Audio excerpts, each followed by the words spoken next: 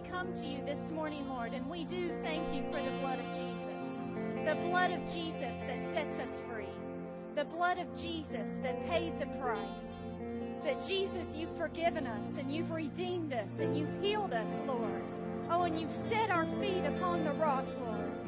And how we love you, Lord, and we confess our love before you this morning. Oh, we love you, Lord, and we say, come and have your way, Lord. Come and have your way in our hearts and have your way in our lives, Lord. Oh, we love you, Lord. Speak through Pastor Joe this morning, Lord. Let the word of the Lord be in his mouth, Lord. Give us ears to hear it and hearts to receive it. Oh, we love you, Lord. Come and have your way, Lord. In Jesus' name, amen. Amen. You may be seated. Again, God bless you for being here. We're having church. Amen. Amen. Well, I'm going to try to repeat what I did this morning. I've introduced Joe many times, and I never feel like I can completely ever hit it. He's been such a blessing. I have said, if this is your first time here, just bear with me just a moment. Joe has been such a big part of helping us through times that we needed help, of being here for us when we need him, of always having the appropriate word for our church when he comes and speaks, for always taking his time after service to spend with me or my staff or any need that we've ever had. And we had kind of a mess up to happen on our end. Last month, Miss Bobby and I were looking at our calendar, and I just happened to say, when is Joe coming? Because it's time. It's usually July, August. It's usually August. And she made a phone call, and she said, Pastor, we didn't get him booked. And I said, call him, find out what we can do. And she said, we can't get him until, I think, December. And I said, that's not going to work. If y'all know me, I can take so much, but then when the rubber hits the road, we got to have what we got to have. I don't. The more you hang around with me, you'll know I'm pretty stubborn when it comes to when I get my heart set on what I want. We're going to figure out a way to get it. I hope that comes out the right way. But anyway, we're going to get it. So I didn't even tell Miss Bobby, but I picked up the phone and called Joe's cell phone. He immediately answered, and I'm like, Joe, what has happened? What have we done? He said, Pastor, we were just sitting a couple weeks ago in the last staff meeting saying, am I not going to Cookeville? They said, no, they don't have you booked. And I said, Joe, coming in December is not going to work. He said, Pastor, you talked about bringing me in for a little, like a 3-day seminar type thing. And I said, yeah, that's all well and good, but I need you on Sunday. I need you here speaking to my church. I need you here where there's going to be an offering. You don't take up much of an offering at a conference. You hear me? I need you here on Sunday. We want to be a blessing to you, but really, I want you to bless us.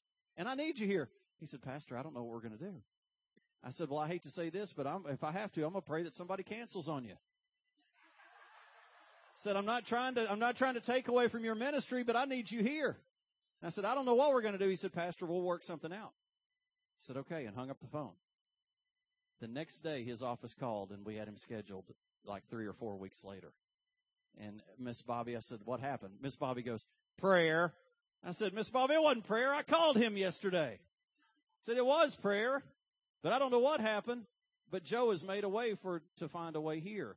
And that's just the kind of man and the kind of man of God that he is, that he makes a way for us. And he's done it at every turn, And I just, I would encourage you, listen to him. He's got a lot of new material here. He is a phenomenal teacher on finances, on marriage, on parenting, on, he's got a CD series and probably a DVD on the 8 things that no kid should leave home without.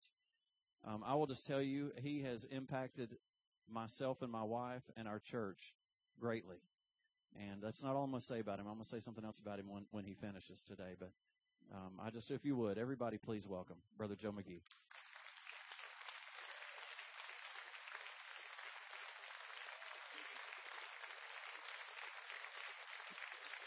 Also this morning we have Miss Denise. His wife is here this morning, and we're so glad to have you. And your daughter, Corey, is also here. Plus the rest of a part of his team here. trying to do some things for his media, and we're just so glad to have your whole team here. Bless you. God bless Tennessee. Amen. And everybody said, unless you're from Alabama, you ought to say amen. Amen. It's good to be here this morning. Good to have Denise with me. Corey's here, my third daughter, journalism major. We've got some people taking some pictures. One of the things that I'm excited about, you going to 2 services, making room. Increase is always good in God's eyes. God likes increase. And order brings increase, so you're making room for more. And I know we've been in churches, our home church, when we split services, it's like it was packed, everybody's excited, then we're going to split. Like, yeah, man, it looks empty now. Let's get about, I'm sure pastors told you there's a law, and you're 80% full, new people coming in don't like that. It's too packed and too tight. So you have to make room for growth. So I'm proud of what you're doing. You're already starting to grow again. There's people that need to be reached. This isn't our own private club, and you're making room for that. So thank you for what you're doing. Before I get started this morning, we're going to talk on family things. I've got some things out on the resource table. We've got 3 new seminars out there I just want to mention briefly. I think we're about out of this one, but I'm going to hold it up. We've got a couple left called Making Sense of the Last Days. This all is a result of being a father. One of the things you're doing, you're trying to launch the next generation. You're not just trying to get them to leave. I've had parents yell, I'll be glad when you're out of here. Well, don't say that because they'll come back and bring friends. You want to launch them so they stay launched, and that is the whole idea. There's an old saying that marriage is forever. Children are passing through. The most important relationship's your marriage. Children, again, you're trying to launch them out so they start their own family. But one of the things in dealing with that is that they're asking questions. And when they're young, you can take care of their needs with a peanut butter and jelly sandwich and a box of Legos. As they get older, the questions get harder. Relationship questions, money questions, eternity questions, job questions, friend questions. And all of a sudden you realize if you're not growing in God, you're going to run out of answers eventually. And I've done that as a father. What am I going to do? I don't know, but I'll get back with you. Let me find out. And so having a lot of children will not make you holy and famous, I've said. It can make you insane and broke if you don't know what to do with them. But having a lot of children will make you very wise and very rich if you're pulling on God because you don't have any option. Because they're expensive and you need a lot more information than you just need for yourself. So one of the things last year was about last day living. We're here. You can't deny that. That is a very good thing, and so I wanted my family to know that. I've got 6 kids, and 3 of them are out on their own. And, of course, coming back last year with the economy thing kind of rolling around. Dad, what's going on? We're laying off, cutting back. I said, well, it's just temporary. The world's always moving and rocking. I said, but this is a great opportunity. This is a good year to start a business, a good year to get married, to have a baby, raise a family. There's never been a better time because in the last days, God's pouring out His Spirit on all flesh. Our sons and daughters prophesying. We're dreaming dreams, having visions. God's turned the hearts of the fathers to the children and the children to the fathers. There's a great outpouring on this planet. You won't hear it on the evening news because bad news doesn't sell. But if you want to go to your public library or Google it, you can find out what is going on in the world. And a couple of natural things. National Public Radio had a couple of guys that write for The Economist magazine who'd written a book on China. We're making a comment how that by the year 2050, the largest church in the world will be in China because the underground church is exploding over there. They estimate the church will be somewhere around 200 million strong. And so a nation that doesn't believe in God, doesn't allow a whole lot of Christianity, is going to have the largest church in the world because God said that Jesus is the head of the church and God does a good job and there is no opposition that can stop Him. The front page of USA Today, a few weeks after that radio broadcast, and USA Today, which is a secular newspaper, had a front page article about one city in Iraq being rebuilt here in a Muslim country. And one of the greatest concerns, according to the article, was there were 82,000 Christians in that town. That there are 82,000 Christians in one large city in Iraq. That Jesus is the head of the church. There are Christians everywhere, even in Muslim nations. God's doing a great job. They just don't put it on the news. Barna, who gives the most conservative number, says he estimates that 80,000 people a day are being saved. The Bible says that the knowledge of the Lord will cover the face of the earth in the last days. It talked about the fact that there is a one-world economy coming in Revelation 13, but Luke 17:26, Jesus said until He comes to get us in the rapture, there will be seed time and harvest. People eat, drink, marry, giving in marriage, buy, sell, build, and plant. Jesus said in the New Living Translation, it will be business as usual till I come get you. There will always be an economy, people. I don't care what they're talking about. They've tried to scare us with stock market stuff and collapse stuff and failure stuff for the last 50 years. Listen, I don't know if you know this. This is in your public library. There are more first-time millionaires in America last year than in the history of our country. Did you know that? Somebody's making a lot of money. There are also more first-time bankruptcies last year than in the history of America. There are 2 lines. Make sure you get in the right one. In the last days, it says this is sheep and goat time, wheat and tare, righteous and unrighteous, God and ungodly. I set before you life and death, God said in Deuteronomy. Choose. I set before you blessing and cursing. Choose. Every day you and I make choices. And so if you don't know the Word of God, the devil has one weapon. He is a liar, John 8:44. He lies. You're not going to make it. You're going to go under. You'll never be able to afford to retire. You're going to get sick. You won't get health care. Your kids will never find a job. They're not going to get off drugs. You know, your wife's never going to love you. Your husband's never going to do what's right. He's a liar. God is a redeemer of a lost generation. Jesus died for sinners. Jesus didn't die for good people. There are no good people. Jesus died for lying, fornicating, murdering, backstabbing sinners, of which we all are qualified.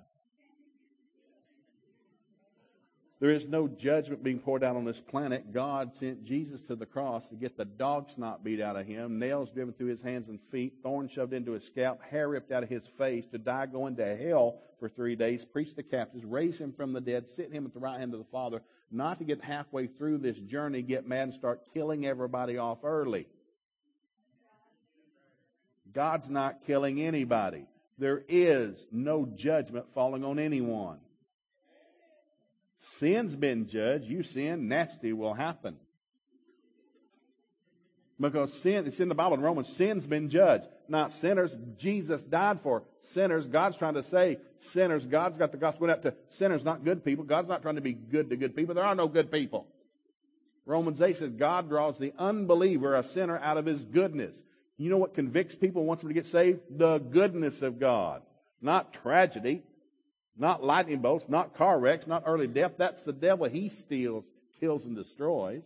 And so if you don't understand what's going on, you'll stay mad at God. You'll stay mad at the government. You'll stay mad at your boss, mad at your spouse. The devil wants to get mad at somebody except him. He's the problem. Flesh is not our problem. It can make you come out of the ground, but it's not your problem. So in the last days, these are great opportunities. There are signs of the end times. Jesus told what they were, from earthquakes to famines. He said, don't panic. The end is not yet. You will be the head and not the tail, above and not beneath. Everything you set your hand to prospers. There'll be plenty of children and plenty to feed them. There'll be divine protection. Psalms 91. There are angels, so many you cannot count, that'll camp around about you. No evil will come near you or near your dwelling. Psalms 5. This is just an introduction. Psalm 5:12. God said, I'll surround the righteous with the shield of divine favor. People are going to like you and not even know why. Your boss is going to like you and not even know why. Your employees are going to like you and they won't even know why. I don't know why I like you, but I do. It's the Spirit of God. I have a shield of divine favor. You can't help it. What you don't know that God has given, you won't believe for and you won't practice. You'll just stay mad. And so I did this mainly for my kids becoming adults. This is a great opportunity to be alive. Do not draw back. We're not going to buy a bunch of military fatigues and beef jerky and a generator and move over to Arkansas with those nuts living in that commune. We're going to do what Psalms 112 says. We're going to have influence and honor. We're going to go build something.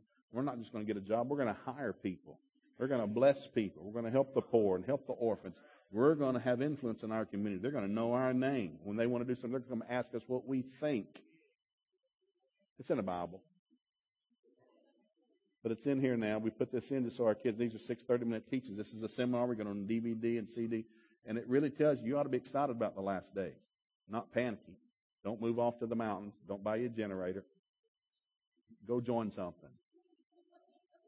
Not some military thing. Just go be a part of your community.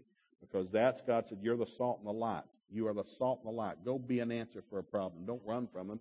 Find a solution for them. We're not living in heaven. We're living on earth. We get to do stuff. So this will bless you. The other one we have is our new pre-marriage seminar called Before Saying I Do. And I tell people, I don't care if you've been married 5 times. If you're about to get married again, don't get married until you listen to this. This won't fix anything. This will not fix you. It just tells you where the landmines are. Really? What you going to do for me? Keep you from blowing yourself up. You're still a doofus, but you won't be a dead doofus. We talk about the fact that marriage is an incredible thing. It is the second greatest thing God ever did outside salvation. It is a gift from God. He that finds a wife finds a good thing and obtains favor from the Lord. It's better, two are better than one. It's not good for a man to be alone. We go through all the stuff. And then we quote a lot of secular research from Rutgers University, Michigan University, North Carolina University, about how marriage is a blessing. Married people, this is secular now. I put secular stuff in here. Married people live longer, are happier, are wealthier, more sane, and according to them, have sex more often. It's a Bible thing. But some people, the devil's lied. I'm not going to get married. I saw the hell my parents went through from the divorce. I'm not getting married, so they cohabitate. We used to call it shacking up, but we've changed that. It's cohabitation now. Sounds better. We're cohabiting. Y'all shacking up? No, we're cohabiting. I've got family members. I know what this is. Anyhow, to tell you what the government says, people who cohabit are 5 times more likely to break up than people who are married. You're not tricking the devil. He hates you worse than does married people. That's why you got to do what's righteous. Do what's righteous. Righteous people are blessed. You get to believe God. So marriage is a great thing. Number 2, the second teaching in here is wrong people and wrong reasons. You really shouldn't marry a doofus. Because there's doofuses out there. And the problem is doofuses look good, smell good, sound good, but they're a doofus. They're a good-looking doofus. You don't want to marry them. Somebody who's a great date is not a great spouse. I mean, you want to go on a date? Go ahead, have a good time, eat some pizza, hook her up, go watch a movie. But don't marry them. Because marriage is work. And if they're not willing to work, you're just wasting your time. So we talk about who you should think about marrying. There's a little list here. Then we talk about, job descriptions and expectations. The last thing in here is about the first 5 years. That's where most marriages break up, is in the first 5 years. And so these are things you realize 2 worlds are about to come together. And it takes time. You will not become one on your honeymoon. It will take time. It takes a lifetime to become one. If you don't know that, well, I married the wrong person. I married too early. I married too late. Shut up. You don't find a great marriage, you build one. The greatest marriage you'll ever have is the one you're in right now. Because every time you get remarried, for those of you who've done it, you swap one set of strengths for another set of strengths, one set of weaknesses for another set of weaknesses. Just go ahead and decide to make this one work. Let's build this one. I'm going to make you love me so much you want to suck the lips off my face. It might take me a lifetime, but I'm going to start working on it. Right now, we've got to repent and forgive a lot every day because we're 2 doofuses together. People think, I said this in January, people think I found my soulmate. I said, no, you didn't. Only soulmate you'll ever have is Jesus. You just found some flesh, and it's going to go stupid on you. Just not yet, but give it a while. It's going to go stupid on you. Your soulmate will go stupid. That's for somebody. Anyhow, this is the one we're going to talk about today. It's called Ever After. And I really believe in this. And I had one of our board members thank me that I haven't gone goofy in 16 years of ministry because he said, Joe, one thing I love about you, you stay consistent. You said God told you to teach on family, you've stayed with it. You've not done any gold dust. You don't flop. You don't do anything. You don't teach weird doctrine. You just stay with family. It's amazing. You just stuck it out. So this might look like we broke off a little bit, but it's not. Ever After. It's about heaven, hell, and eternity. And I realize about family, coming from big families. Denise's father's 93, talks about heaven a lot. He's lived an incredible life. I love her father as much as I love my own father. And World War II, ship almost got sunk. He saved a bunch of people. He ran away from home when he was in the 8th grade. Daddy wasn't the best guy in the world. But, man, he has made it. Her mom, her dad died. Their mom practically raised herself, lived in boarding school, so I go into high school. They're incredible people, love God. They're a blessing because God's a redeemer of stupidity. Nobody's had a perfect life, people. Nobody. The media's lying to you like somebody's got a silver spoon. Nobody's got a silver spoon. Everybody has flesh. The devil hates flesh. He hates everybody. So don't ever think somebody got lucky. Nobody's lucky. Everybody's dealing with something. They just haven't told you everything yet. And so what happens, you realize God redeems stupidity and sin. And that's the challenge. And so I realized something. You ought to know where you're going so you can enjoy today. Sometimes not enjoy the day because you're not sure about your future. I was sharing the first service when I went to Fort Campbell, Kentucky for basic training. The first day we got there, they put us in the barracks. We still don't have our hair and our civilian clothes. We've not got that far, but there's a poster on the wall that the DI showed us. Gentlemen, 8 weeks from now, you're going to look like this guy. And I thought, that's not going to happen. Well, it did. About killed us, but we got there. Out of 120 guys, 117 pretty much looked like that poster. 3 did not. They had to go back through for another 8 weeks. I remember waving to them from the back of the bus as we were going to Fort Sill, Oklahoma. It's like, we're waving their way and say, it's so sad. Oh, my God, they got to go through it again. You ought to get it the first time. not two, twice. But anyhow, God paints a picture of where we're going. The devil's a liar. God tells the truth. And so when you're born on this planet, the minute you're conceived, you're going somewhere. Everybody's going to live forever. Everybody lives forever. Everybody. They're just two diverging destinies for people. Now, people say all the time, when you travel, you can read that most of America thinks there is no such place as hell. Hell's not real. A loving God, and He is a loving God, would not send people to hell. Well, if you'll read what Jesus said in Matthew, God did not create hell for mankind. Hell was created for one reason only, for the devil and the fallen angels. That's the only reason hell was created. What's hell for, God? For the devil and his fallen angels. They'll burn forever. Did you create hell for mankind? No. I sent my Son. I had a plan before I ever made Adam, knowing that he would mess up, to send my Son to die for mankind, to redeem them. All of their salvation has been paid for. But I won't make them take it. I made man a free will creature. That's why there's choices in our life. God wanted somebody who would willingly choose Him. It's like getting married. Ephesians 5, church, Christ, like marriage. I don't want somebody that thinks they have to be with me. I want somebody that wants to be with me. God wanted a man who would want to spend time with Him. He had to make us free will creatures. So we make choices every day. Well, now the devil's blinded the minds of men because everybody's born with a sin nature.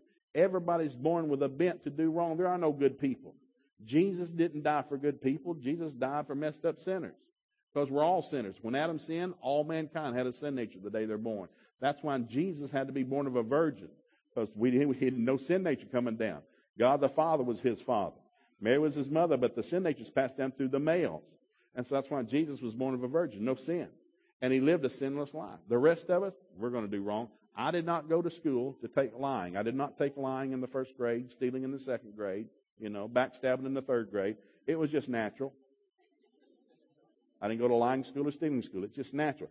It's natural to sin. We all have a sin nature. That's why you need to be born again. You need a new heart because your old heart cannot do right. That's why God gave the law, to show us that we were doers. We didn't know how bad we were till He gave us the law. When He gave us the law and the Ten Commandments, what did He give them for? I was just at a big place down in Midland, Texas 2 days ago, and in front of the hotel was the largest Ten Commandments I've ever seen in America. In front of this hotel, Christian-owned hotel. But it's massive. It's like, my goodness, Ten Commandments. I bet Moses' Ten Commandments weren't that big. And it is a holy thing, but the thing is, God gave the Ten Commandments to show that man couldn't keep them. No man ever kept the Ten Commandments. There's never been one person except Jesus. No human has ever kept the Ten Commandments. No human. No human can keep the Ten Commandments. That's why God gave them. God gave the Ten Commandments to show us you can't keep them. You have a sin nature. And I'm going to give them to show you can. Not only can you not keep them, you can't save yourself. You need my Son. God gave the commandments to show us we needed His Son Jesus. We needed to be born again. We can't do this on our own. That's why He gave them. And so you realize, oh my goodness, thank you for the law. That's why Paul said when the law came, sin revived and I died. When did you die, Paul? When I realized I couldn't do what's right. And he wrote in Romans, I'm doing things I shouldn't do and not doing things I should do. Oh, wretched man that I am, who shall deliver me in this body of death? And what he's realizing, I know that my spirit's willing, but my flesh is weak.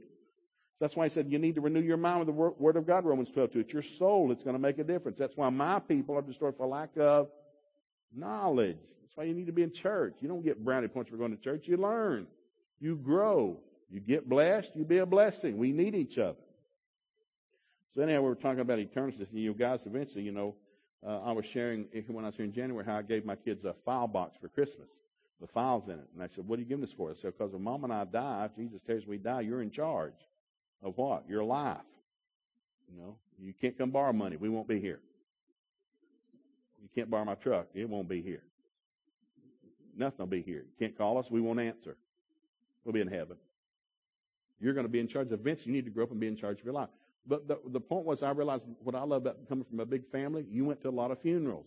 Now, Mom, Dad's sisters, they lived long, late 80s, 90s. One, my Aunt Cora lived 3 months shy of being 100. We got long life. Denise's family, real long life for her genes. But eventually you die. And you go to the funeral and look at that. And of course they made us touch all those dead bodies. And when I grew up in Ducktown, they brought the casket to the house. You set up with the dead. It's not a science fiction movie. They did it. When your grandma died, we'll bring her down there this evening about 7 o'clock. You just push the couch out of the way. They roll in the living room. They open the lid. good Lord, it's a dead person's grandma. And they got her painted up and her lips sewn shut, and she's stiff as a 2-by-4. And that'd make you touch them. I could never have been a priest in the Old Testament because I've touched too many dead people. Go tell Grandma bye. Go tell Aunt Bessie bye. And they go over and touch them. You go like, man, dead people, they're hard. And then, of course, you got all goofy relatives. They sucked all the blood out of them. What'd they do with it? I don't know if they put some stuff in that goes like concrete. You know, and I'm not trying to be crude or anything because, you know, people, you miss somebody and close to people cry, kiss them on the forehead. And, of course, the kids would go touch on them. I've touched every dead relative that ever died. Bye-bye. Man, that's tough. And, of course, somebody spiritually, well, they're not here. They're in heaven. That's just their body. I remember my Aunt T in Midland-Odessa. I went and did her funeral. This church has a great memory for me because I'm the only preacher in that big family. So if you get married or buried, I'm the doer thereof because I'm free. Because it doesn't matter if you're Baptist, Methodist, or a heathen. I'll come bury you. And I'll marry you. Well, my Aunt T, she died, and she married to my Uncle Willie. And Uncle Willie, he's a great husband, but he's an alcoholic all his life. But he can make money. But he stayed drunk. And so he grew up poor, so he wanted a country store because he said the two things we didn't have. We never had any food, never had any gasoline, so I owned a country store, so I had my own food, my own gasoline. So he owned a country store in Midland, Odessa, Texas, and had a bar in it. And he stayed drunk. He made money, but he's drunk. My Aunt T married him, and they loved each other. He never abused. I don't know if he went to heaven. I'll find out one day. I don't know. But she had a lot of plastic surgery because she liked looking good. Aunt T, she was fun to be around, just wild as a hoot, you know, come that big old family. And I remember I went to do the funeral. I was coming here on Sunday. I had to go down there to do her funeral on Saturday. So I flew to Dallas, got a long layover, got another plane on another. I had to fly to Midland, Odessa, rent a car, got me a Motel 6, just someplace, change clothes, clean up, go out to the funeral. When I got there, I said, well, what are we doing? I said, well, I'm the speaker. I'm speaking. Well, no, you're in charge. No, I'm the speaker. I'm speaking. It's my aunt. I'm here. Well, no, they said you're in charge of the funeral. Who's singing? What are they singing? I said, I don't know. I don't sing. And I realized I was in charge. And, of course, the Masonic Lodge was carrying the casket. The Eastern Star had some stuff they were going to do. It's like, I didn't know who they are. What do they do? Well, they have a program they put on. All right. Well, who's singing? Well, not me. We need somebody to sing. Anybody know Amazing Grace? So the assistant funeral director knew Amazing Grace. When you go sing that a cappella, you sing Amazing Grace. What do you Eastern Star people do? Well, we got little cards and colors and flowers. Okay, well, when do you want to do that? After Amazing Grace. Okay, line up and do that then. And I just put the funeral together real quick.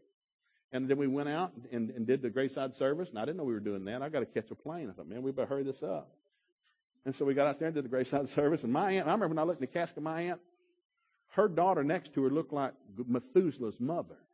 I mean, her daughter was old and crinkled and wrinkled. And that was her daughter. Aunt T looked like a 35-year-old movie star. She didn't have a wrinkle on her face, but it was tight. I said, my God, that body'll never deteriorate. That body looked like that 1,000 years from now. That's all plastic. She did look good. Anyhow, we got out there to the graveside service, and then, of course, I'm the preacher. So everybody said, hey, Joe, you mind talking to your cousin over here? And he's been through a hard time with his wife and stuff, and he's just all messed up. He needs somebody to talk to. Sure, be great. Put him in the car. I'll let him ride over to where we're going to do the dinner at Uncle Willie's country store, beer joint, and gas station. And it's where we went. I'm not making this up. It's where we went. I sit out in the car, and he's sitting there with me, and I'm talking to him. And he doesn't know Jesus, but he knows he needs God. He's been through a horrible time with his family. So we're just talking. They brought our plates to us. It's hot. And so we roll down the windows. We're eating our barbecue, sitting in the rental car, and I'm talking to him. I think, I got to go. And then all of a sudden, I realized he's not saved. I thought, and I just said, I wish I could make the spiritual, because I'm in a hurry. I said, you saved? No. You want to get saved? No, you know Jesus, go to heaven? I'm praying with you right now. And he did, man. He just wept, and I held his hand, and we prayed, and he accepted Jesus, and then he began to open up. It's like his life changed even in the car. We're talking, and I realized, oh, my goodness, I got to catch a plane. I said, I love you. I got to go. I'll call you later. And I got him out. Well, I took off to the airport. I forgot that my luggage is at the Motel 6. I got to the airport, and I was lost because it's Texas. There's nothing out there. There's no markers. It's just flattened sand. So I realized, oh, my goodness, I got to go to Motel 6. I said, how long did I do? Oh, man, I've got 20 minutes. So anyhow, I came back. My plane was taking off when I came back, and that was the only plane. And I thought, oh, my goodness. So I go in, and I'm sitting down. I'm talking about eternity now. I'm sticking with myself. Just listen to me. I go in, I call my wife, said, I've missed my plane. There's no other planes. I got to be here the next morning to minister. This is years ago. She said, how are you going to get that? I don't know. Find me a flight. I don't know. This is before cell phones. I find something. And she said, you missed your, because I'm bad about being late. You missed your plane? You missed it. And so we're yelling. I've just been to a funeral, buried my aunt that looked like a 35-year-old. I got a cousin saved I didn't even know. I had a little bit of barbecue, and I missed my plane. And we're mad. We just hung up with each other twice. And then after I hung up, we're like, well, dear God, that won't help. I got to call her back. And she got mad and hung up. Call her back. So finally she worked it out. She said, well, I'll call the company. I'll get you a one-way rental. I said, well, they're closed. Well, so just keep the car. Will they arrest me? I don't know. Keep the car. We'll call somebody, take it to Dallas. There's a flight leaving Dallas morning at 5:30. They'll get you to Nashville about 9:15. Somebody will pick you up and drive you real fast over to the church service. And that's what happened. So I drove 5 hours all night to get to Dallas. Drug myself in. I'm nasty. I've been to the funeral. I got the same clothes on. I got here and I ironed my clothes in your kitchen back here on that stainless steel table. Praise and worship's going on. I washed my face real quick. I walked right in after the last song, came up here, and believe it or not, 5 people gave their heart to Jesus that morning. I don't even know what I said.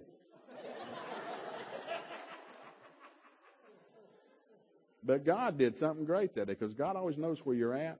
We're all here on purpose. Our job's to solve problems. We're salt and we're light. We're not living in a perfect world. We're here to fix stuff in a messed up world. It's what we do. But I think you don't understand this. So this has 6 things in it. Number 1 is sin. Sin's going to kill you. Sin will kill you. I did a great teaching one time. Denise and I were talking driving here yesterday. So I did a teaching one time. I haven't done it in years, called Teaching Your Children to Hate Sin. And it's real carnal, because sin will cost you money, cost you fame, cost you honor, cost you cash. It costs you sanity. It's like, you want to live good and have a nice time? Don't sin. Sin's been judged. It has death attached to it. It will kill you socially, physically, mentally, and spiritually. Don't sin. But if you don't know what sin is, you'll do it. That's why you have to read your Bible, so you know what's right and not right.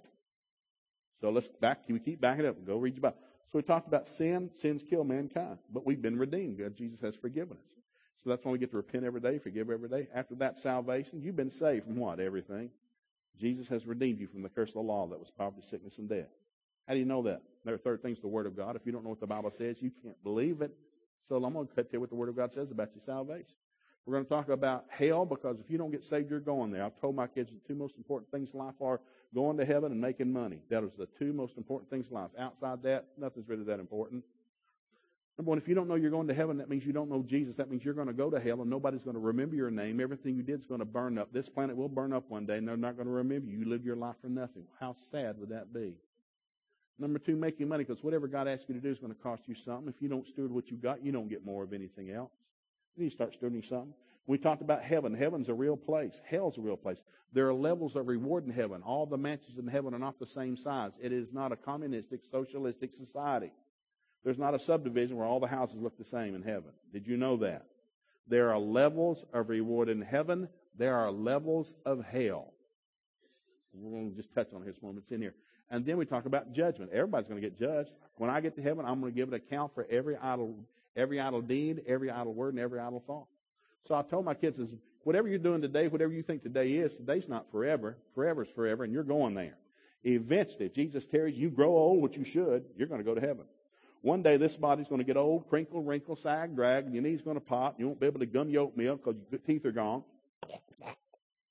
This body will wear out. It will drop off. The minute this body drops off, if you're saved, you will immediately go to be in the presence of God. The day this body drops off, if you don't know Jesus, the death angel will take you immediately and carry you into hell. The angel called Hades will escort you into your level in hell, and you will remain there forever until hell is cast into the lake of fire with the devil and the angels. Not a good thought. So what we want to do is do what's right today. You can't control tomorrow. We'll do what's right today. Everybody came here this morning with something different. Whatever you're going through, God already knows it. God doesn't want you to hurt, suffer, be without, lack, have insanity, be sick, have a bad... He didn't want you to be afraid. God loves you, but He will not do what you don't ask Him for. He says, you have not because you ask not. Reading the Bible is important because it lets me know what He's already promised me that I can ask Him for. 1 John 5, if I ask God anything that I know is according to His will, then I know He hears me. If I know He hears me, I know I have what I just asked from Him. That means you just stay in a state of thanksgiving. You don't have to see it. I've already asked Him. It's mine. I'm just thanking Him for it. And then it's going to show up because God can't lie. Let's look at this. 1 Corinthians. We'll run you through about 7 scriptures here. This is the closing. It's real slick. 1 Corinthians. I'm reading from the New Living Translation, 2nd edition. I like this. Now, I'm going to give you here what I gave my children to let them know about eternity. Eternity's real. You're going there, whether you want to or not. Well, I don't want to go to heaven. I don't want to go to hell. Well, you're going one place or the other. There is no option. There is no option. The minute you're conceived, you're destined to live forever somewhere because your spirit came from God. Your flesh will go back to the dust it came from, but your spirit's going to live forever and your soul with you someplace. Where's that going to be? You get to choose. 1 Corinthians chapter 3, verse 11. I'm going to jump in with this. This is a great place to start. It says this, Paul writing to the church at Corinth, he says, "For no one can lay any foundation other than the one we already have, which is Jesus Christ." What's he talking about? Well, he's about talking about building something, building a life. He goes on to verse 12, says, "Anyone who builds on that foundation may use a variety of materials. He may use gold, silver, jewels, wood, hay, or straw. But on the judgment day, everybody, say it again. Say it again. Everybody's going to be going to judgment day, everybody. Everybody gets judged. There's good judgment, there's bad judgment, but God will judge everything. Everything gets judged. Some men's sins are dealt with in this lifetime, some men's sins follow them into the next life, but everybody gets judged. That's why we the righteous, I know something. People say, I don't go to church, full of hypocrites. It's full of humans. It's full of humans who have flesh. And every day they get to repent and forgive because they still mess up and they still sin. They're growing in God's grace and knowledge. They're not perfect yet. They're just growing in perfection. You understand that? It got awful quiet. See, people think people go to church are holy and right. No, they're not. They got flesh, and I guarantee they've sinned somewhere today. They've already sinned this morning about 12 times. That's why the Bible says the righteous fall 7 times a day, and they get back up. We're not known as the perfect people. We're known as the getting back up people. Well, that's good. It says this, "But on that judgment day, fire will reveal what kind of work each builder has done. The fire will show if a person's work has any value. The fire will show if a person's work has any value. If the work survives, the builder will receive a reward. But if the work is burned up, the builder will suffer great loss. The builder will be saved, but like someone barely escaping through a wall of flames." He said, when I get to heaven, because I'm a believer, Jesus Christ is my Savior and my Lord, when I die, I leave this body, I immediately go to be in the presence of God. Before Jesus came, went into hell, and emptied paradise, there were only 2 places you could go when you died. It was in the belly of the earth in a place called Sheol. Sheol had 2 compartments, paradise on one side, Hades on the other. They could see each other. You knew each other. You could wave at each other. Who's that? Those are the bad people. That's got worms, maggot, it's hot, and their tongue swole up. What's on this side? It's air conditioned. We got iced tea. Abraham, Isaac, Jacob. We're comforted. We have rest and peace. But you could wave. Hey. When you got to paradise or hell, you knew everybody. You forgot nothing. You knew everyone. Let's read you this out of Isaiah 14. I don't have time to do all this. This is in the seminar, but just throw you some stuff, kind of help you think. When you go to heaven and hell, you don't forget nothing. You're going to remember your first grade teacher's name, your dog's name, your mama's name. You don't forget anything. Isaiah 14. This is real fascinating. There's a conversation here going on between the kings of Babylon who had died and gone to hell and the Pharaoh of Egypt who's now died and gone to hell. And they're talking to each other as Pharaoh comes into hell. They're having a conversation. It says this in Isaiah 14. I'm going to jump in here. Verse 9. "In the place of the dead, there is excitement over your arrival. The kings of Babylon told Pharaoh, we've been excited about you coming. We knew you were coming to hell. We've been excited about this." They even knew that they're coming. They're not living right. Hell's excited. They're going after them. The devil's trying to steal everybody by blinding the minds of men. That's why you have to pray for the lost. Father, I give you permission to take blindness off their minds. Enlighten the eyes with understanding. Draw them out of your goodness. Send laborers across the path. Teach them to fear you. People don't get saved because they get smart. They get saved because somebody prays for them. Do you understand that? Nobody just I think I'll get saved today. No, you don't. You're blinded by the devil. Unless somebody stands in the gap and intervenes, you will never get saved. Do you understand how important it is what the church does? Why prayer is so important? Pray always, with all manner of prayer, for everybody, without ceasing. It's throughout the New Testament. Man, pound, get those people because the devil's got them blinded. Jesus repented for people that wouldn't repent for themselves when he was on the cross. Those people are killing him. And he said, Father, forgive them. Forgive who? These people killing me. Well, they didn't repent. No, they're too blinded to repent. They're just living for the devil, doing the devil's work. Yet Jesus prayed for the people killing him. Father, forgive them, for they know not what they do. The devil's got them blinded. But I'm going to go into hell, preach to the captives, bring them out, and then I'm going to provide salvation for them. And many of them did get saved. It says this, they've been excited about your coming. Look at this. Look at the conversation. Look what they've been thinking. "The spirits of the world leaders and mighty kings long dead, stand up to see you. There have been many people who are great in life, powerful in life, ruthless in life, thought they were somebody. I'm bad, I'm somebody. And all of a sudden, you drop that body. Be welcome to hell. You nobody here. You just thought you were somebody. I'm big, I'm bad, I got it going on. Well, there is eternity coming. Kumbaya. They stand up to see with one voice. They all cry out, now you are as weak as we are. Yeah, you thought you were bad, didn't you? Thought you were big and famous and untouched, but live forever and wealthy. Well, welcome to where the real life is. Look what it says here. It says this, they stand up, said, you're as weak as we are. Your might and your power were buried with you. The sound of the harp in your palace has ceased. Now maggots are your sheets and worms are your bed. And this everybody said, praise the Lord. Where the worm dieth not. Hell's real. There are people there right now. Hell wasn't created for people, but they chose to go there because they would not receive the salvation that Jesus bought for them. Everybody gets to choose life, death, blessing, or cursing. I've told my kids, I love you. I'm glad you made me proud. Our kids have made us so proud this year. Listen, there's always stuff to overcome. We've been praying. I don't think we've ever prayed as much as we prayed this year as a family for mostly carnal stuff.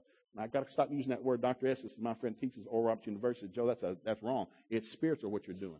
The Bible says this to men and women of God, take heed to yourself and then the flock of God. If you won't believe God for you, you will not believe for a missionary in China. You're a liar. If you're not believing for you and your family, you're not believing for somebody else. You're a liar. Take heed to yourself, then the flock. Take heed. You believe for you and your kids, your sanity, your wealth, your health, your sanity. Well, if you're not believing for, you're not using your faith for yourself, you're not using for somebody else. You don't even believe for yourself. And so when he said this, we started praying this year, and I realized something. We've had opportunities. We were believing for increase. Last year was things were kind of tight, election year and economy and so forth. And so you can either whine about it, cry about it, or start believing God for other opportunities. So we prayed every once a week. God, we're looking for increase. We need to increase our income. In all 6 of my kids' life, in our life, we're looking for scholarships. We're looking for raises and opportunities for our ministry. We're looking for opportunities to expand what we believe we know. I'm not perfect. I don't know everything, but somebody somewhere needs what I know. Not everybody needs what I know, but somebody needs what I know. And that's what we've always praised. I prayed it in the secular workplace. God, send me where I'm celebrated, not tolerated. Well, that's a good prayer. Somewhere, somebody doesn't need me, and they hate me being there. But somewhere, somebody needs the gift God put in me. I am for them, and I will help and save them. It's the same thing in the secular world. God, send my business where it's celebrated, not tolerated. And so I remember things began to open up. My oldest daughter became a college professor. I remember when I got kicked out of college. I never thought I'd get married or have kids, let alone somebody be a college professor. But it's not as great as it is, the opportunity to go be a college professor. It's been hard work. I've told my kids, everything's hard work. You got to work hard. Work's a 4-letter word, but it's not a cuss word. You don't work, you don't eat. Work's a good thing. Proverbs is full of work. God hates lazy people. That's why I tell people, and I know it doesn't go over big in America, there's no such thing as a 40-hour work week in the Bible. Now, I remember working secular workplace. I'm not working overtime. I don't know. I put in my 8 hours. I'm gone. Kumbaya. You're probably going to be temporary. The Bible says that men work 6 days, not 5. I don't know if you know, it's a math thing. People work 6 days, make more money. People work 5. It's a math thing. I'm not talking about being a workaholic. I'm just telling you. Some things take work. Marriage takes work. Relationships take work. Kids take work. Now, I thought we wanted a baby. It'd make us close. We don't even see each other anymore because we've got so many kids. Did when you're single, I can't wait till I get married. I just can't stand being alone. I can't wait till I get married. We could be together all the time. Then you get separate cars, separate beds, and shut up. You shut up.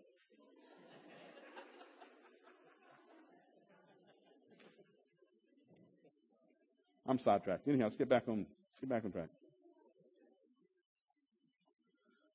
Go back to 1 Corinthians chapter 3. Hell's a real place. There are people there. When you die and go to hell, by the way, you don't forget anything. We'll read that here in just a second. It says this guy was barely saved, though escaping through some flames. He got to stay in heaven, but he had no reward. It's like when you get to heaven, they're going to open up the book of works.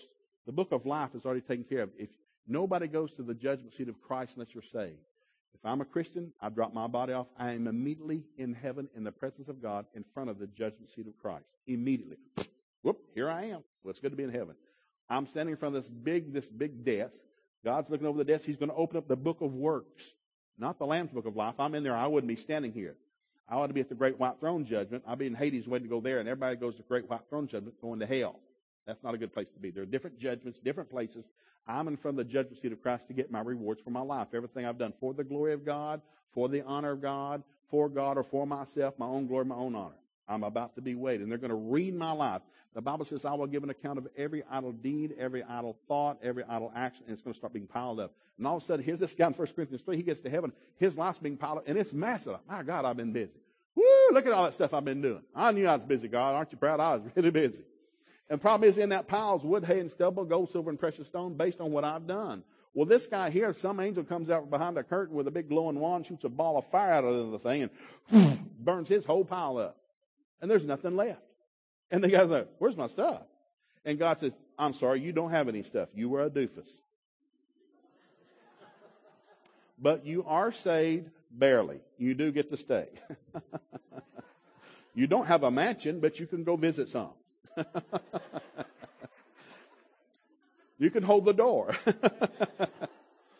And some people, and I'm trying to tell my children, what you do here is critical. You are being measured for eternity. God created time for only one reason, to measure our life. We are being tested every day. How are you going to handle this? How are you going to handle this? God led Israel into the wilderness to test them 10 times. 10 cities, 10. No water, bitter water, no food. God's trying to test them to make them trust Him. But they wouldn't. And so they died in the wilderness because they wouldn't trust Him. I'm not trying to mess with you. I'm trying to get you to realize I'll never leave you. I'll never forsake you. I like to hang out with you. Come on. If you'll seek me, you'll find me. If you ask, I'll answer. You knock, I'll open. If you stare at me and gripe, I won't move. God does not inhabit grumbles and complaints. He inhabits thanksgiving and praises. I'm trying to get you to realize I'll not leave you. I don't care what you're looking at. I will, whatever you're going through, there's an answer for it, and I've got it. That is, unless you're mad at me, in which case I can't move. God can't move in that. You cannot get spiritually constipated. Nothing moves. I'm mad. Where you at, God? I hate God. I hate the government. I hate my spouse. I hate my job. I hate my house. I hate my car. I hate the weather. Well, you're probably going to hell. Not good. So go ahead and build it up now, because it's coming. Woo! You think you got something to gripe about now? You're just getting ready for the big one.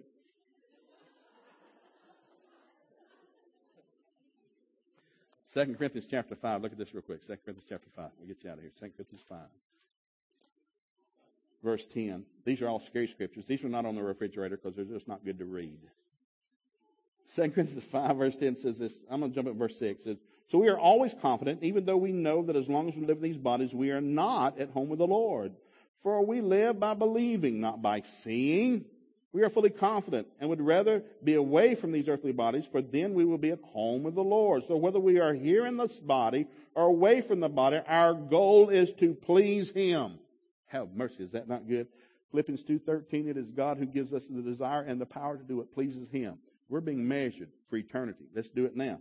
It goes and says this, for we must all stand before Christ to be judged.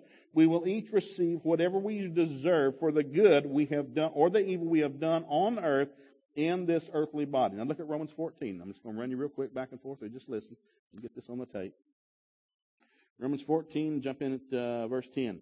So, why do you condemn another believer? Because here's what it's talking about. You're laying up treasures in heaven. Watch how you treat each other down here, because you're going to be measured for that. How you treat your wife, how you treat your husband, how you treat your kids, how you pay your bills, how you treat your neighbor. You're going to be judged for that. God put us here to serve Him. God made men for one reason. Revelation 4:11, Romans 3:23, to bring Him glory. God made us for one reason, to make Him look good. By choosing to serve Him when it's not convenient, when it didn't look good, He said, oh, you're going to choose to love me?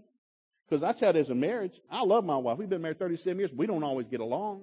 We don't always agree.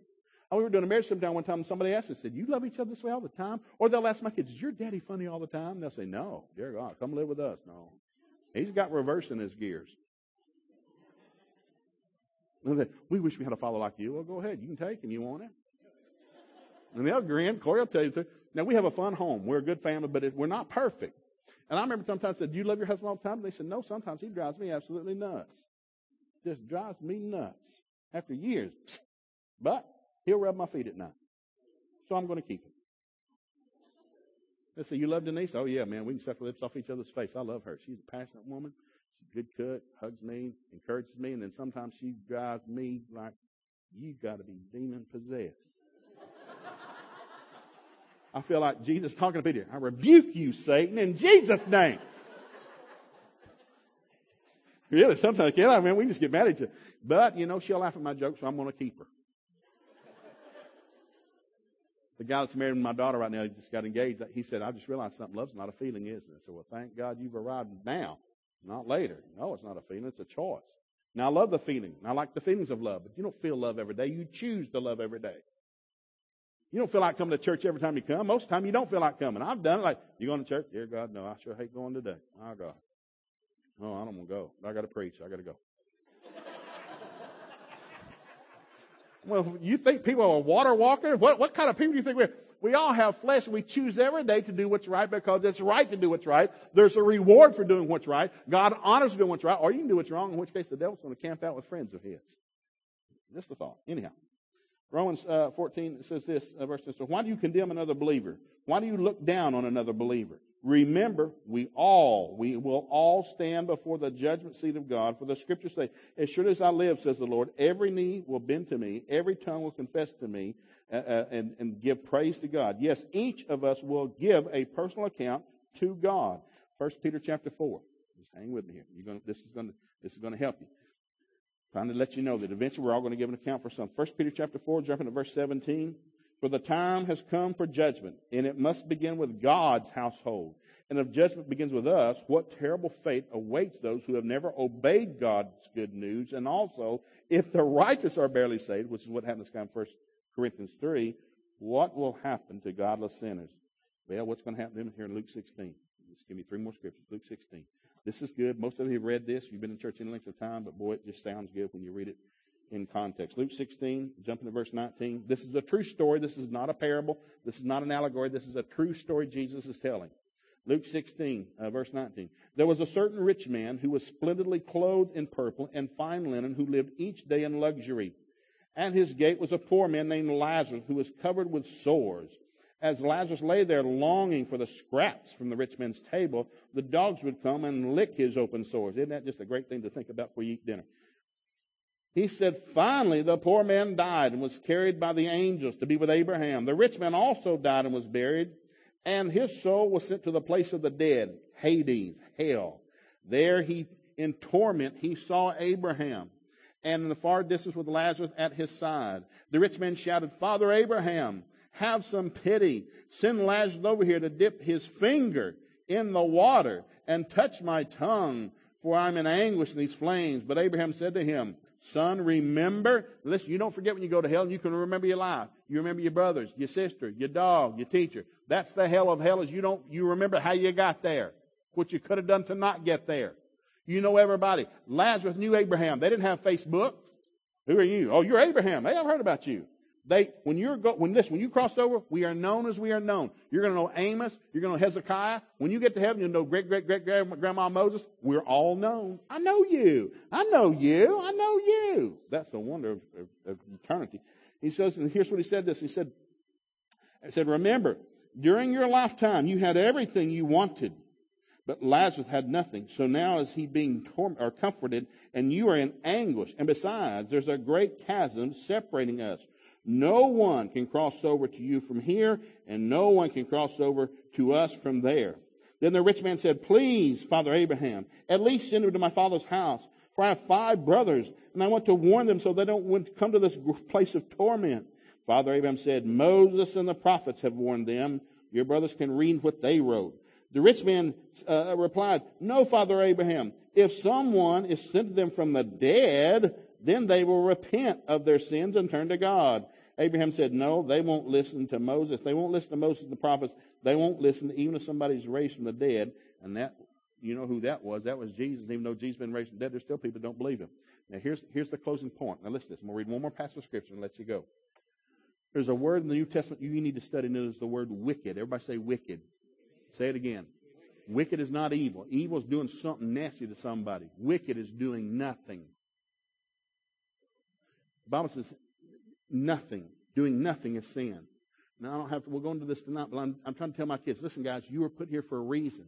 You're here to serve somebody. You listen to me, I'll make you the most popular kid in your high school. I'll make you the most popular kid in your youth group if you'll listen to me. Jesus said in Matthew 20, verse 20, he said this, you want to be popular? You want to be somebody? You want to be somebody big and important? Learn to be the servant of all. You go serve somebody, they'll write you a check, put your name on a building. They don't want you to show up and brag about who you are and where you've been, what you do. Shut up. We don't want to know you. We want to know if you can help us. Jesus saved us so we might go serve lost and dying people. You serve your spouse. You serve your children. You serve your boss. You serve. We serve. That's how we become famous, is by helping other people. People that have marketing degrees know something. You got 15 seconds or 3 sentences not to tell somebody who you are. You got 3 sentences or 15 seconds to identify their need. Because if you can identify their need, they don't care who you are if you can meet their need. Then they will ask you about the hope that's in you, 1 Peter 3. And you say, it's Jesus. You don't hand them a tract. You meet their need.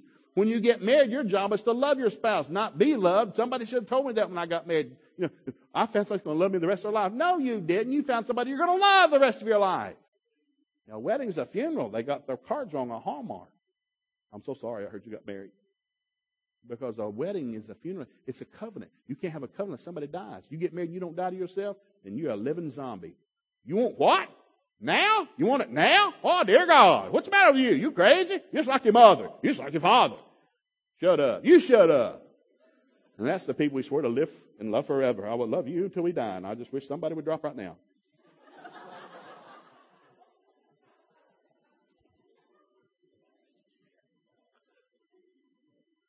The rich man's in hell, and there's not one thing listed that he did wrong. He didn't murder. He didn't steal. He didn't fornicate. It's not what he did, it's what he did not do. People, you're here to do something. You live a good life when you do something. Matter of fact, Ezekiel, I'll just give you this real quick before we finish this last one. I'll throw this in. Ezekiel.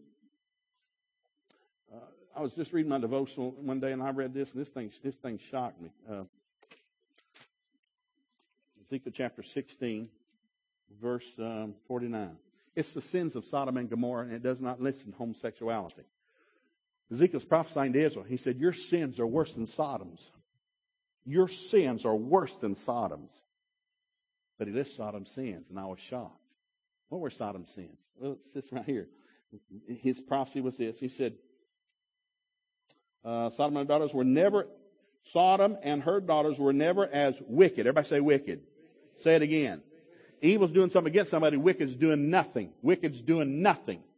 He said, your sins are nothing compared to Sodom's sins. Were never as wicked as you and your daughters.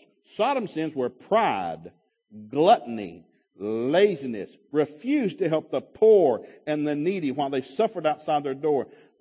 Sodom's sins, they were proud, they committed detestable sins, and I wiped them out as you have seen. Sodom's sins were that they wouldn't do nothing. They think about themselves. They're gluttonous. They're lazy. They won't lift a hand. We got poor people just like this rich man. It's not what you did. It's what you did not do. And yet most people, especially in our country, I'm doing nothing. It's not my job. Not my fault. Not my job. I didn't do it. Not my job. Not my fault. Thumb sucking. And now we're in a place politically where everybody wants somebody to do something for them. Somebody give me something. For what? What did you do? You're the salt and the light. You ought to be helping somebody else. Not need somebody to help you.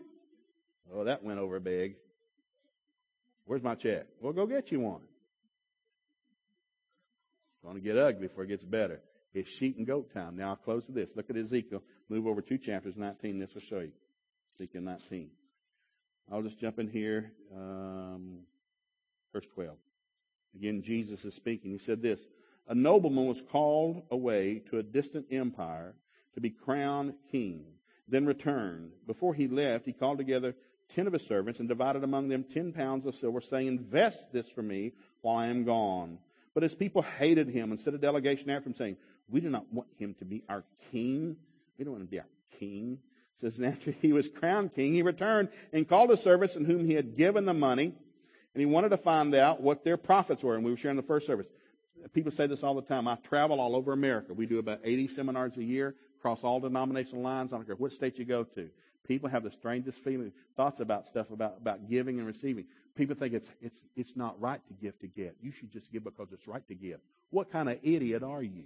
I'm not giving nothing unless I'm expecting something, because I'm just like God.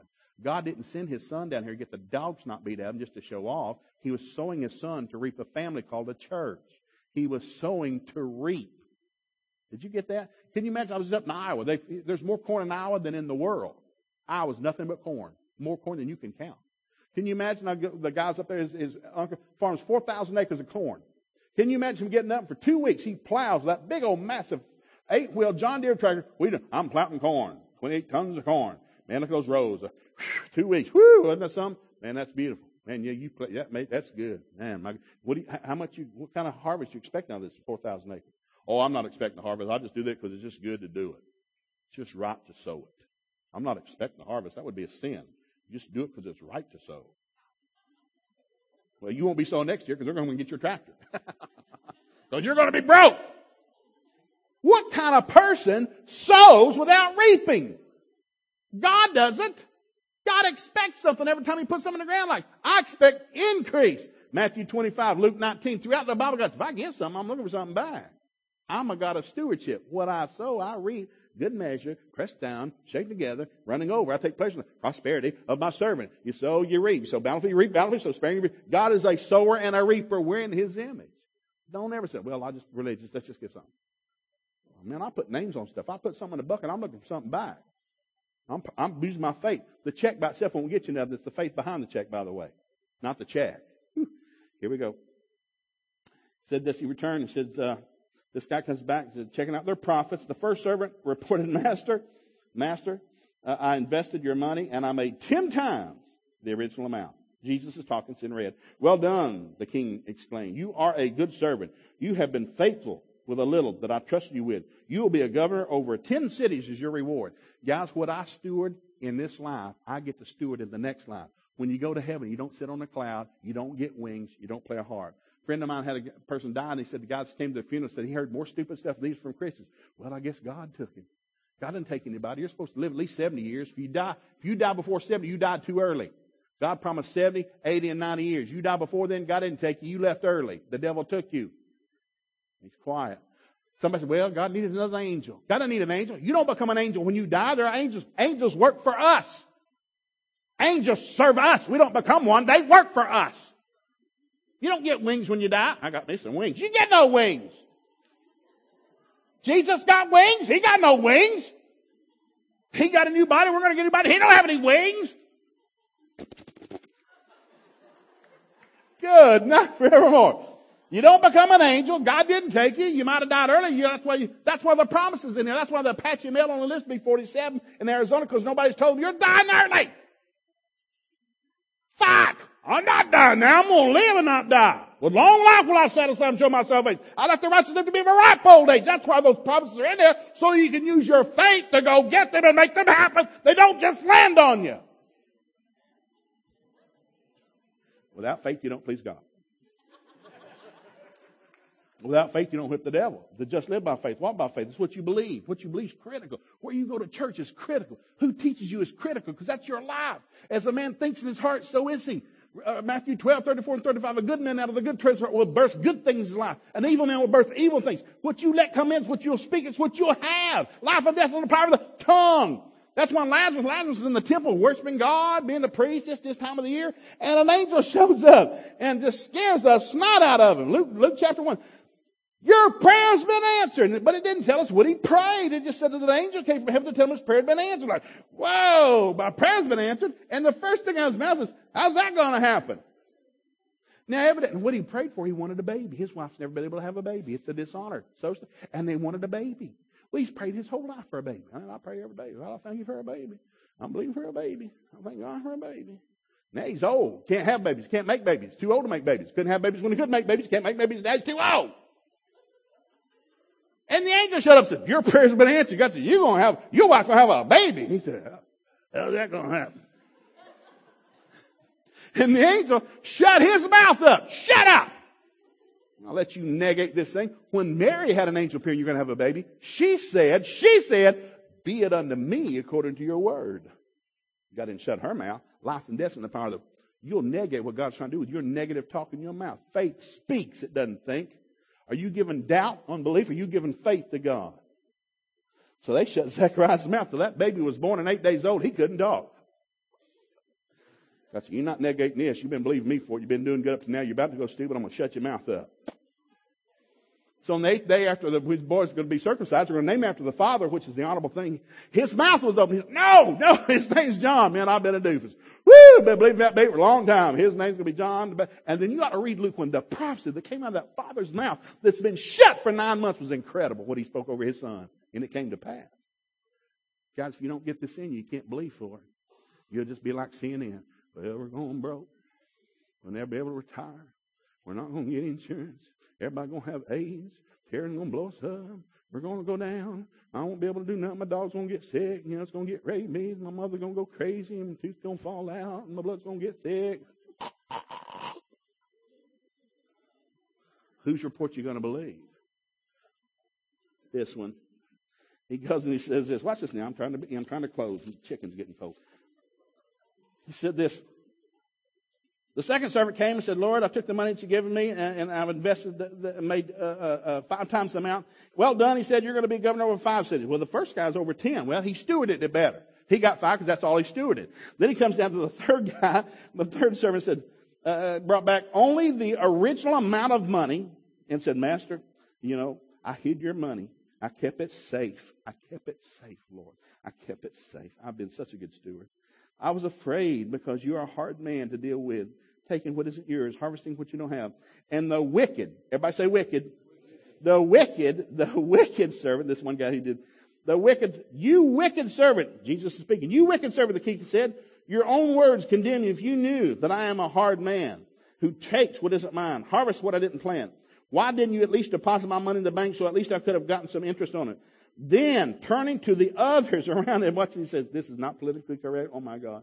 Turn to the others standing around him. He said in the order, take the money from this man, this servant, and give it to the guy with 10. He didn't divide it. The guy with 5 got nothing. He's been complimented, but he didn't get nothing. He gave it to the guy with 10. Have mercy. He gave the guy with 10. But master, they said, he already has 10. He's got a lot. Today we are being taught by the media to hate rich people. There's not a male figure on a TV program or movie that has any honor. They're all idiots, doofuses, and sorry. Men are sorry. Men are no good. Men are lazy. They're abusive. There's not one good man being promoted anywhere except in here. So who'd want to get married to an idiot man? Men are idiots. They're sorry. Women are stupid. They won't shut up. They yap. Sorry. Yap. When are we going to get more? We just don't have sex. And then after that, yap, sorry. I don't have sex. I don't care, whatever happens. Shut up. Don't touch me. Well, what happened to that? Well, because the world's trying to kill us all. And so also, and then outside hating men, we hate rich people. Rich people are evil. They're evil. That's how they got rich. All rich people are evil. We all need to be poor and just hold hands and wear socks. Kumbaya, love. Nobody's rich anymore. We kill them all off and got all their money back. Kumbaya. We're all the same. We're communists. We're socialists. We're all the same. Heaven's not the same. There'll be different levels of mansions, different levels of rewards, and there's different levels on this planet. What you sow, you reap. What you don't sow, you don't reap. And Lord, he already has a lot. He's already rich. Yes, the king replied. Jesus is speaking. And to those, watch this, to those who use well what they're given, even more will be given. But from those who do nothing, even what little they have will be taken away. That's what I've told my kids. You've been put here on purpose. I love you. Some of my kids are smart. Some of my kids can sing. Some of my kids can't sing. We don't let them sing in church. I got one. Don't you open your mouth in church. You say, watermelon. Don't you? Because people will be looking at you instead of worshiping God because you cannot sing. I've got some kids that are great athletes. Some, please don't get on the court while I'm there. I'll leave because you can't bounce a ball. You can't even hold a ball. I don't even think you know what a ball is. You go sell popcorn. Be a cheerleader. But don't bounce nothing because it looks really bad. Some speak well, some don't. Shut up. Your gift is serving. Don't talk. Go help somebody. I hope you understand what I'm saying. Everybody's put here for a reason. Romans chapter 12, verse 6. We're all put here for a reason. We're all good at different things. Find out what it is. Start serving God. You serve God by serving your fellow man with your gift. That's how you earn a living. Believe what God's word said, that he's going to open doors of opportunity for you, and you're going to be able to excel and prosper and do something and get excited about your future, because eventually we're going to go to heaven and we're going to be rewarded for what we did here. If I stewarded something here, he said, I'm going to put you over 10 cities. In the next life, I don't just skip over and get a cloud. If I stewarded my life here on this planet, I'll get to steward something in the 1,000-year reign with Jesus. When the new heaven and new earth comes, I get to steward something in the new life. It doesn't end, people. If I'm responsible here, I'm responsible there. That's why the Bible says, watch how you talk to your spouse, how you talk to your kids, how you pray for your government. Pray for those positions of authority so you can lead a quiet, peaceful life. Pray for the peace of Jerusalem. Don't judge Jews. Pray for them every day. We've been told what to do that we might have a reward. We've got to start doing it. We've got it made if we do what's right. Let's stand up. We're going to pray. Everybody's heading to ever after. We're all going there. I want to get there with big rewards. Bow your heads. Father, thank you for the truth of your word that sets us free and keeps us free. Father, we are destined for a great eternity. You said our greatest days are sitting in front of us. So for today, here's what I ask you. Father, would you please forgive us? Forgive me, my wife, my family. Forgive us, Father, of any sins that we've committed against you, against our fellow man, against each other, our own flesh. Wash us clean by the blood of Jesus. Forgive us as a church today, Father, of any sins that we have committed against you, our fellow man, our own flesh, or another believer. Father, wash us clean. Draw us out of your goodness. Take blindness from our minds and lighten the eyes of our understanding. Father, forgive us for complaining, for whining and griping. We are the salt and the light of this earth. It is Christ in us, the hope of glory. Lord God, today, in Jesus' name, take this word about eternity. Burn it into our soul. We're going to live somewhere forever. We're going to have rewards somewhere forever. Let it be with you. Let it be in heaven. Let it be gold, silver, and precious stone. Don't let us get caught up sowing for wood, hay, and stubble, Lord. Help us to live efficient, effective lives. Teach us to number our days that we might apply our heart unto wisdom. Thank you for Jesus, Father. Thank you that he came looking for us. We weren't looking for him. Thank you that he loved us, Father, and we didn't even know he existed. Thank you for your grace and your mercy on our life and on our future. We repent of our past. We put it under the blood of Jesus. We will no longer dwell on things that do not produce in our life. I plead the blood of Jesus over our minds and over our consciences, Father. Help us to dwell on what's good. We are excited about your future. Whatever we've lost, you're going to make the devil pay back 7 times. You are a redeemer, God. We've not lost a thing. You're going to catch us up as though we've not lost a day because of your word. It is so true. Thank you for it. Thank you for it. Thank you for a great future.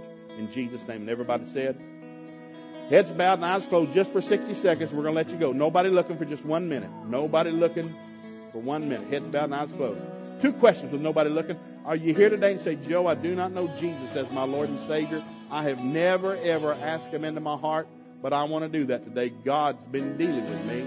If that's you, I want to pray a 30-second prayer with you. I am not going to embarrass you in any way. I am not going to call you out. I am not going to call you forward.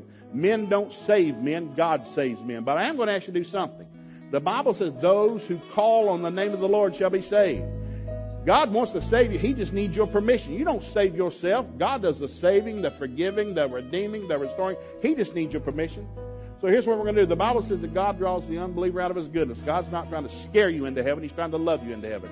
He just needs your permission. So in just a few seconds, if that's you and you don't know you're right with God, I'd like to pray a 30-second prayer out of Romans with you, and I'm going to ask you to lift your hand and put it right back down in just a moment. If that's you, and I'm going to pray for you, and God's going to save you right where you stand. Old things will pass away. All things will become new. God will make you a new creature in Christ. It's that simple. It's that simple. Or perhaps you're here today and say, Joe, I am saved, but I'm not letting Jesus be the Lord of my life. I'm not living for God today. Today I'm living under guilt and sin and condemnation. Joe, my life's not turned out like I thought, but I am ready to get serious with God, Joe. The Word has convicted me today. I'm ready to get serious with Jesus. I want what Jesus promised in John 10. I want that rich, abundant life. I may not understand it in my mind, Joe, but in my heart, I'm ready to rededicate my life. I want Jesus to be the Lord of my life, my family, my future, my faith. If that's you, you can pray the exact same prayer we're going to pray with these other people. And God in heaven will forgive you every sin you have ever committed in a moment of time. Take your sins as far as the east is from the west. Put them in the depths of the sea. There'll be no record of them in heaven. And God will make the devil pay you back 7 times whatever he stole from you. It'll never get easier than this. So right now, with nobody looking, say, Joe, that's me. I need to make Jesus the Lord of my life for the first time ever. Would you pray that prayer with me? Or, Joe, I want to rededicate my life. I want Jesus not just to be my Savior. I want Jesus in 2009 to come to be the Lord of my life. That's you. You can pray this exact prayer. So if that's you, you'll need to count. Joe, Jesus, Lord of my life for the first time. Or, Joe, I want to rededicate my life. If that's you on either count, you'd like me to pray this prayer, would you just slip your hand up and wave it at me and put it back down? Joe, pray for me. Thank you. Thank you for your boldness. Anyone else? Thank you for your boldness right there. Thank you for your boldness. Thank you. Thank you, sir. Thank you, ma'am. Anyone else? It will never get easier than this. All you're doing is giving God permission to save, redeem, restore, prosper, bless. He just needs your permission. Anyone else? Joe, I'm not raising my hand yet. Please include in your prayer. Thank you. Thank you for your boldness. God bless you. God loves you. Thank you. Thank you for your boldness. Anyone else? Anyone else? Joe, I've not raised my hand yet. Quickly, we're going to pray. We're going to pray. Anyone else? Joe, I've not raised my hand. Please include me in prayer. Thank you. Thank you right there. All right, hands down, heads bowed, and eyes closed. Here's what we're going to do. Those of you who raised your hands, we're going to pray with you. Everybody in this room is going to help you pray. God is about to do the two greatest miracles he can do, save souls and forgive sins. So let's all help them. Let's all say this together. Say this after me, everybody. Heavenly Father, I thank you for Jesus. I do believe he is your son. He died for me, and you raised him from the dead. I ask him now, Lord Jesus, come into my heart. Save me. Forgive me of my sins. I receive you by faith with thanksgiving in Jesus' name. Father, for these hands that went up this morning, either for the first time ever or as a reaffirmation of their faith in you, according to their obedience in your holy word, as of right now, they are forgiven, cleansed, blood-bought, born again, saved, children of God. Jesus Christ is their Lord. The devil's not their Lord anymore. They are your sheep, and you are their shepherd. They're going to hear your voice, and the voice of a stranger they will not follow. Proverbs 6 says you will talk to them when they sleep, when they wake up, and when they walk during the day. They're in your hand. No man can take them out. We thank you for the fear of God that's come upon them. We welcome them both into the family and back into the fold. And I remind you, Father, whatever the devil has stole from them, he owes back 7 times. This is their Jubilee day. We thank you for them in Jesus' name. And everybody said, amen. Give the Lord a hand clap, would you, Pastor?